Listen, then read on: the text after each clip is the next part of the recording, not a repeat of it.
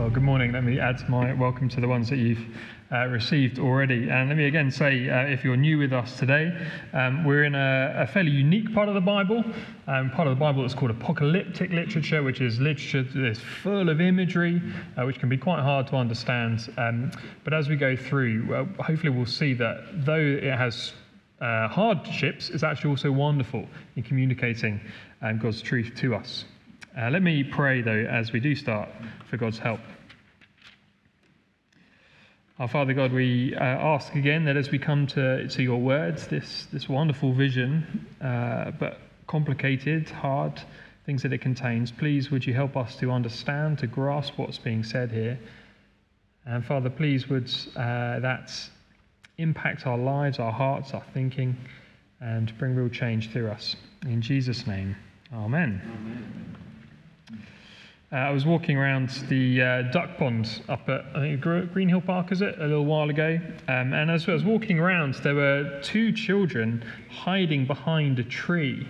And a third child was kind of walking along from the other side, kind of looking, not distressed, but a bit like, where are you, kind of, that kind of thing. And so me, kind of being, I don't know, right or wrong or what it was, but I said, they're behind the tree.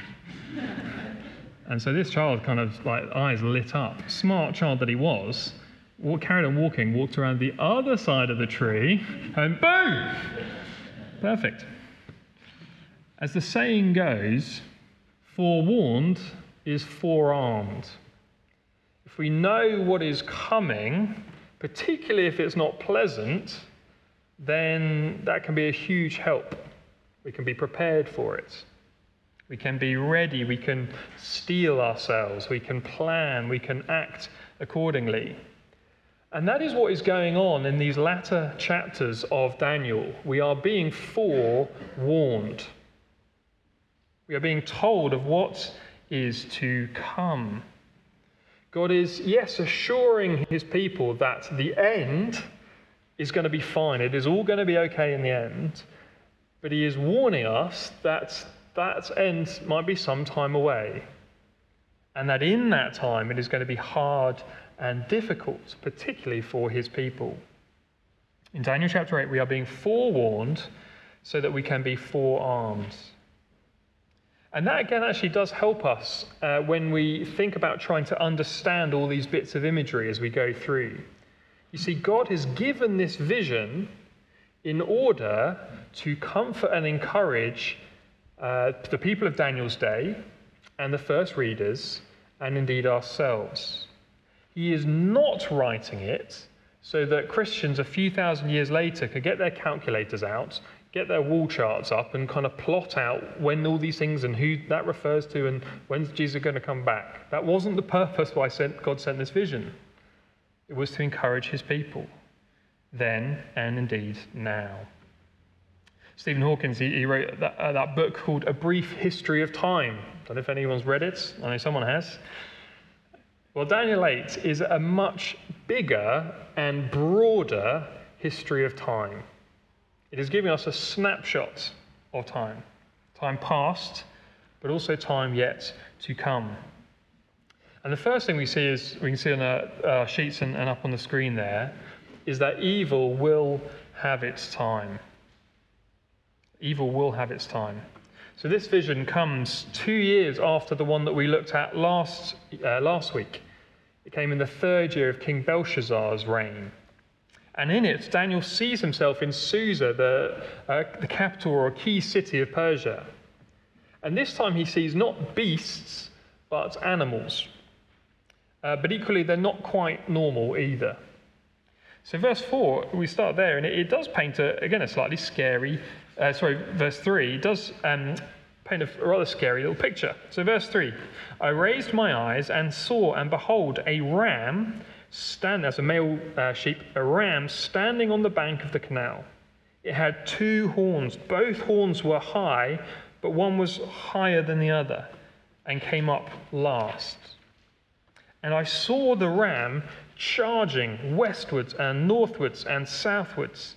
No beast could stand before him, and there was no one who could rescue from his power. He did as he pleased, and he became great. Now we know from last week, and indeed we'll see the explanation today, that these animals picturing kingdoms. This is a scary picture of this sheep or this ram, this kingdom rampaging, destruction, smashing its way wherever it wants to. North, south, east, west, nothing can stand before it. No one can rescue from its fearsome might. It did what it wanted and it became great. Great not in terms of good, but great in terms of its power and control. Here is a kingdom that does what it wants, when it wants, and however it wants. Just like last week, as I said, Daniel asked for an interpretation, and it is given. This vision is explained to him. But unlike last week, this time we are specifically told which kingdom this is referring to. So just glance over to verse 20. This is the angelic explanation to Daniel. And it says, "As for the ram that you saw with the two horns, these are the kings of Media and Persia." Do you remember again how that one horn was bigger and that bigger one came up afterwards? Well, so the kingdoms of the Media and the Persians, the Media was around beforehand, but the Persians kind of took them over and became much more kind of powerful in that. And so the ram that we saw there is the kings of the Medes and the Persians. And that means verse 4, that description of its destruction and rampaging and all that, covers almost 200 years. 200 years of this king doing whatever it wants, whenever it wants, however it wants. Evil will have its time. And that time sometimes will be a long time. But as great as it is, this particular evil's time did come to an end. So verse 5, "As I was considering, behold, a male goat came from the west across the face of the whole earth without touching the ground. And the goat had a conspicuous horn between its eyes. He came to the ram with the two horns which I had seen standing on the bank of the canal, and he ran at him in his powerful wrath. I saw him come close to the ram, and he was enraged against him and struck the ram and broke his horns. And the ram had no power to stand before him, but he cast him down to the ground and trampled on him. And there was no one who could rescue the ram from his power." So here we have this goat, kind of unicorn, kind of like horn, going so fast it's kind of barely even touching the ground and smashes the ram to pieces. No one could save the ram from it. And this conquering great goat becomes great again, at least for a time. So verse 8, "Then the goat became exceedingly great. But when he was strong, the great horn was broken. And instead of it, there came up 4 conspicuous horns from the 4 winds of heaven." And again, when we look to the interpretation, we're told who this represents. Verse 21, jumping back.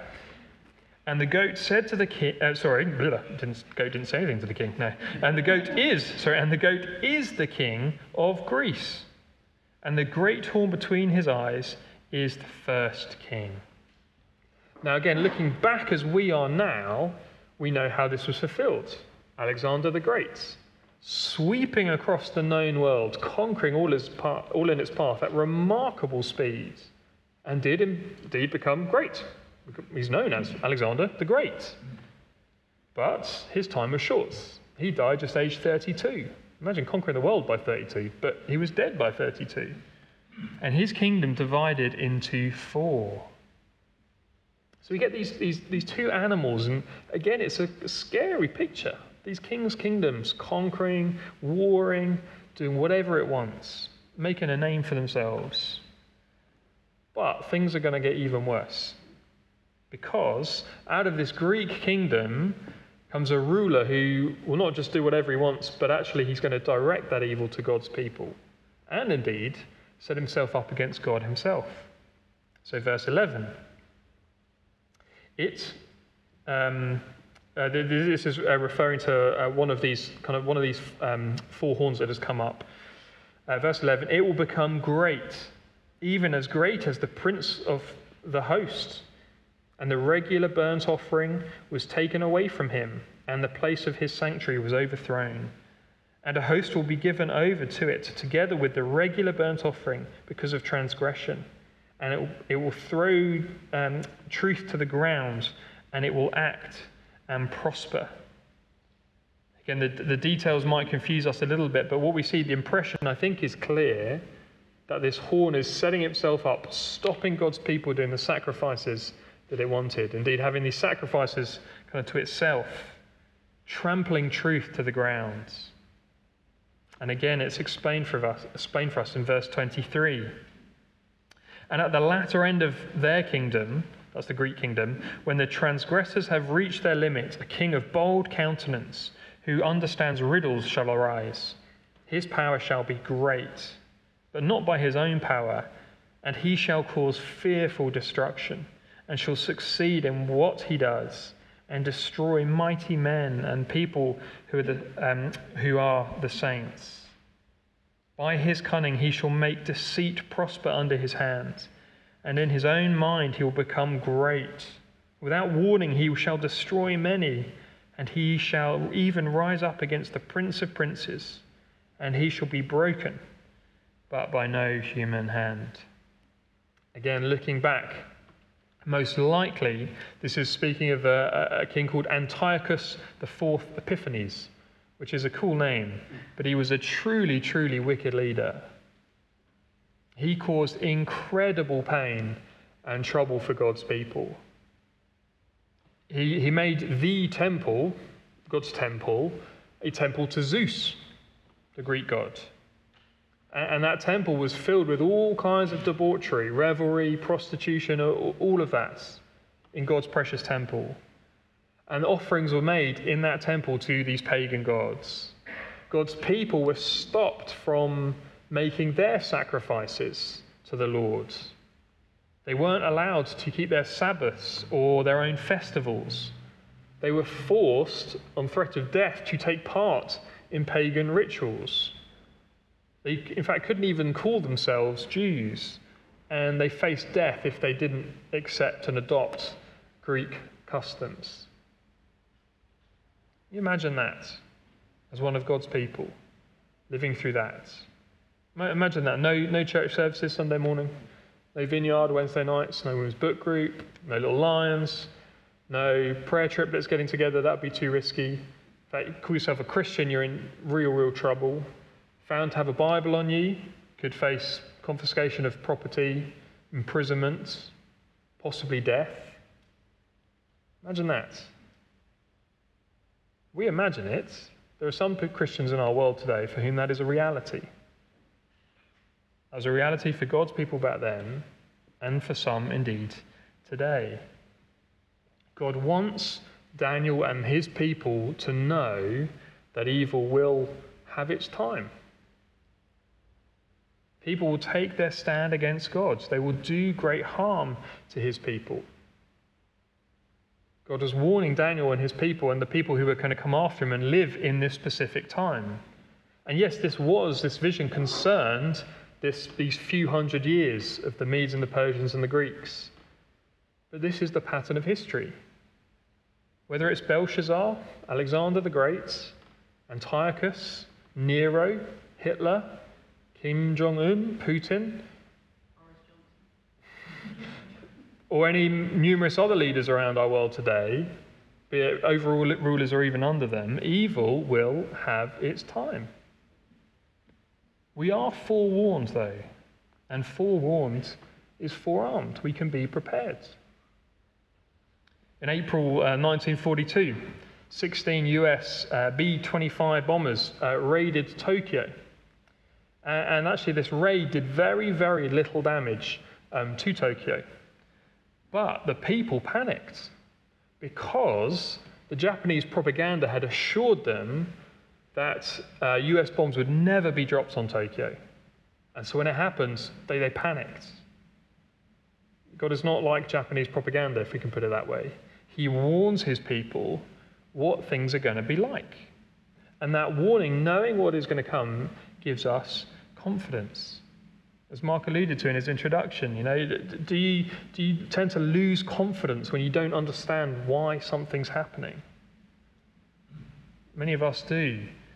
And yet, knowing that it's coming here prepares us for that. And yes, we're not yet home. We're not yet in our home in heaven. Jesus has not yet come back.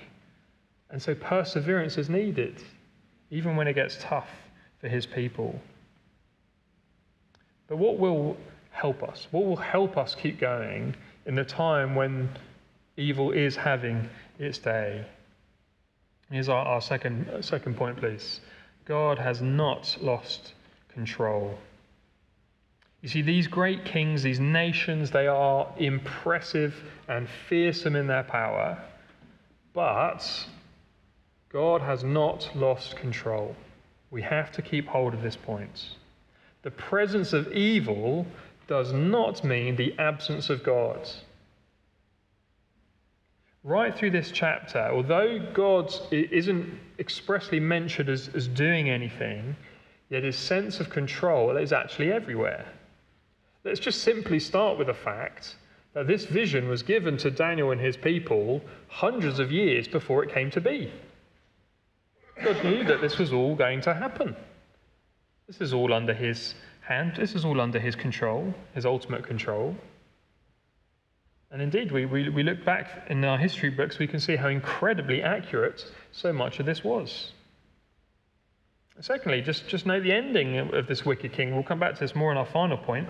But you see in verse 25, right there at the end, and he shall be broken, but by no human hand. God will bring this evil wickedness to an end. There will come a time when God says, enough is enough. God might be absent mostly in name, but he is definitely not absent in action.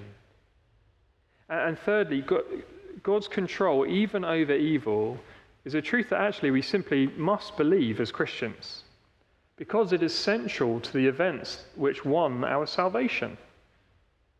It's the story of the cross. The story of the cross where evil rebellion rose up against Jesus.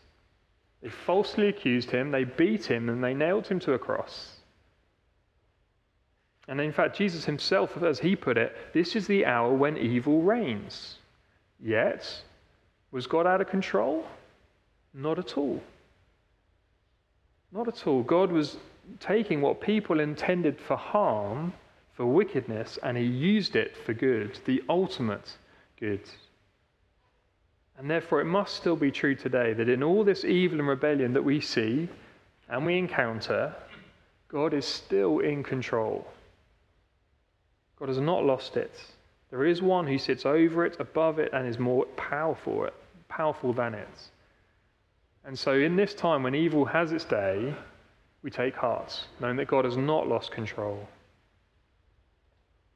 And then finally, we know this, our final points. God will have the final say. God will have the final say. We see it so conclusively, don't we, in that God bringing these kingdoms to an end, specifically there in verse 25, that it was broken by no human hand. What I think is interesting through this chapter, and I can reference in my talk for Vineyard on Wednesday, is it's interesting the why question is never asked.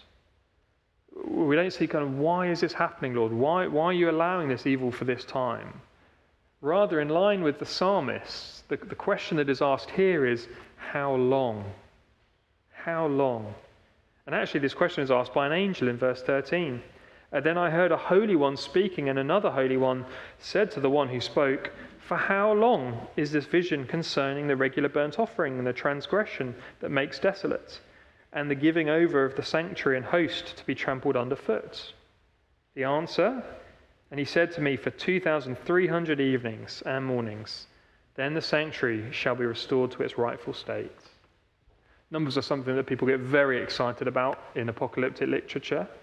And generally there are two kind of main understandings for this. So the evenings and mornings could be 2,300 days, evenings and mornings, which would make it roughly 6 years, 4 months, something like that. For other people, they kind of take that, well, it's evenings and mornings. And so you kind of half the number. So you end up with like 1,300 days. and then that's like 3 years, 2 months, and people try and kind of cram these dates into what they saw with Antiochus. Neither quite fit. You can kind of probably get away with it if you need to. But I think the important point, you get distracted by trying to work that out. The important point is that the days are numbered. It will come to an end. 2,300 days, whether it's days or evenings or mornings, it will come to an end. God will have the final say. There is an end, a set time when God will stop it. In verses 17 to 19, we repeatedly find this little phrase, the end. We're told Daniel is told this concerning things of the end. In the Bible, the end sometimes is speaking of the end of time, the time when Jesus will return and ultimately judge evil and all these things. But that's not always the case. And indeed here, often it is used to refer to a specific end, the end of something.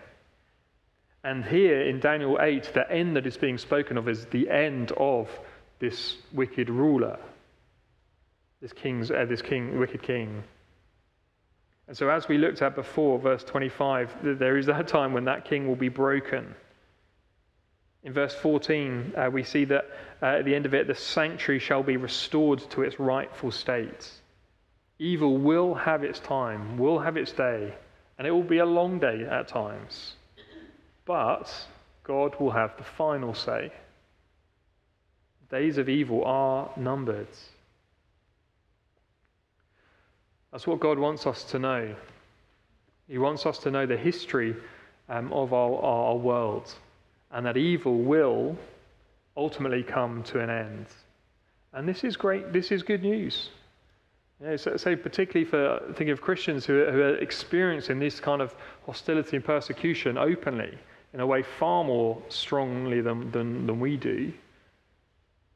It is good news to know that this evil will come to an end. Whether it's a king, ruler, empire coming to an end and moving on to the next one, or whether it's looking ahead to Jesus' return. But there is also here a warning for us. If I'd have the next slide up, please. So here this acts as both kind of positively, as it were, good news, but it is also the warning for us. Writing here, it says, because he has fixed a day. I can't see it, sorry. Let me look it up. Got my phone there. What verse? That's 17. Thank you. Should know. Thank you. You can all read it, I can't. Anyway, but because he has fixed a day, this is God, but because he has fixed a day on which he will judge the world in righteousness by the man whom he has appointed, and of this he has given assurance by raising him from the dead. So this day is fixed when this will come to an end, and that will be this judgment. But the warning for us is that evil isn't simply out there.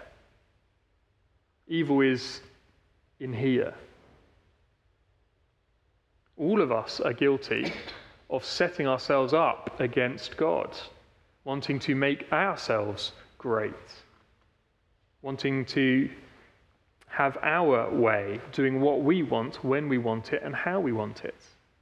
That's the pattern of all humanity.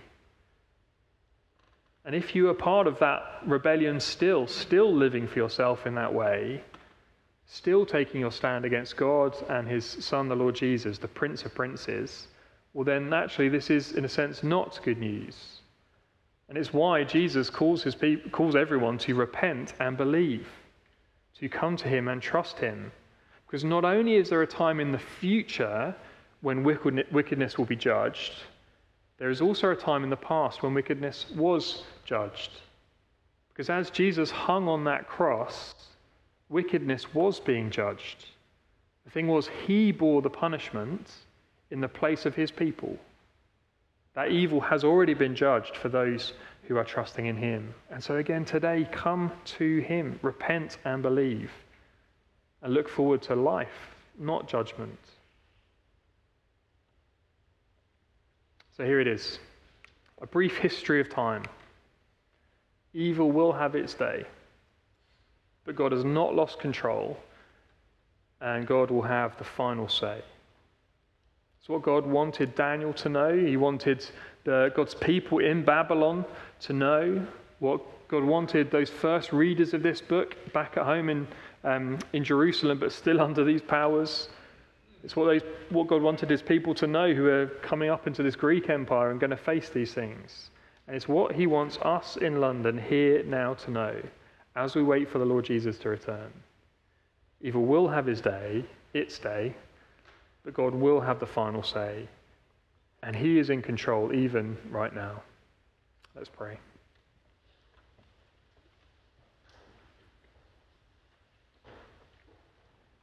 Father, thank you so much for your kindness to your people. Thank you for warning us in advance of how things will be like so that we can be prepared for it. Our eyes are again, our thoughts of you are blown so much bigger as we see actually you're in control even over evil now. And Father, please would we trust you, please would we keep going through those hardships, looking to you in all things. In Jesus' name, amen.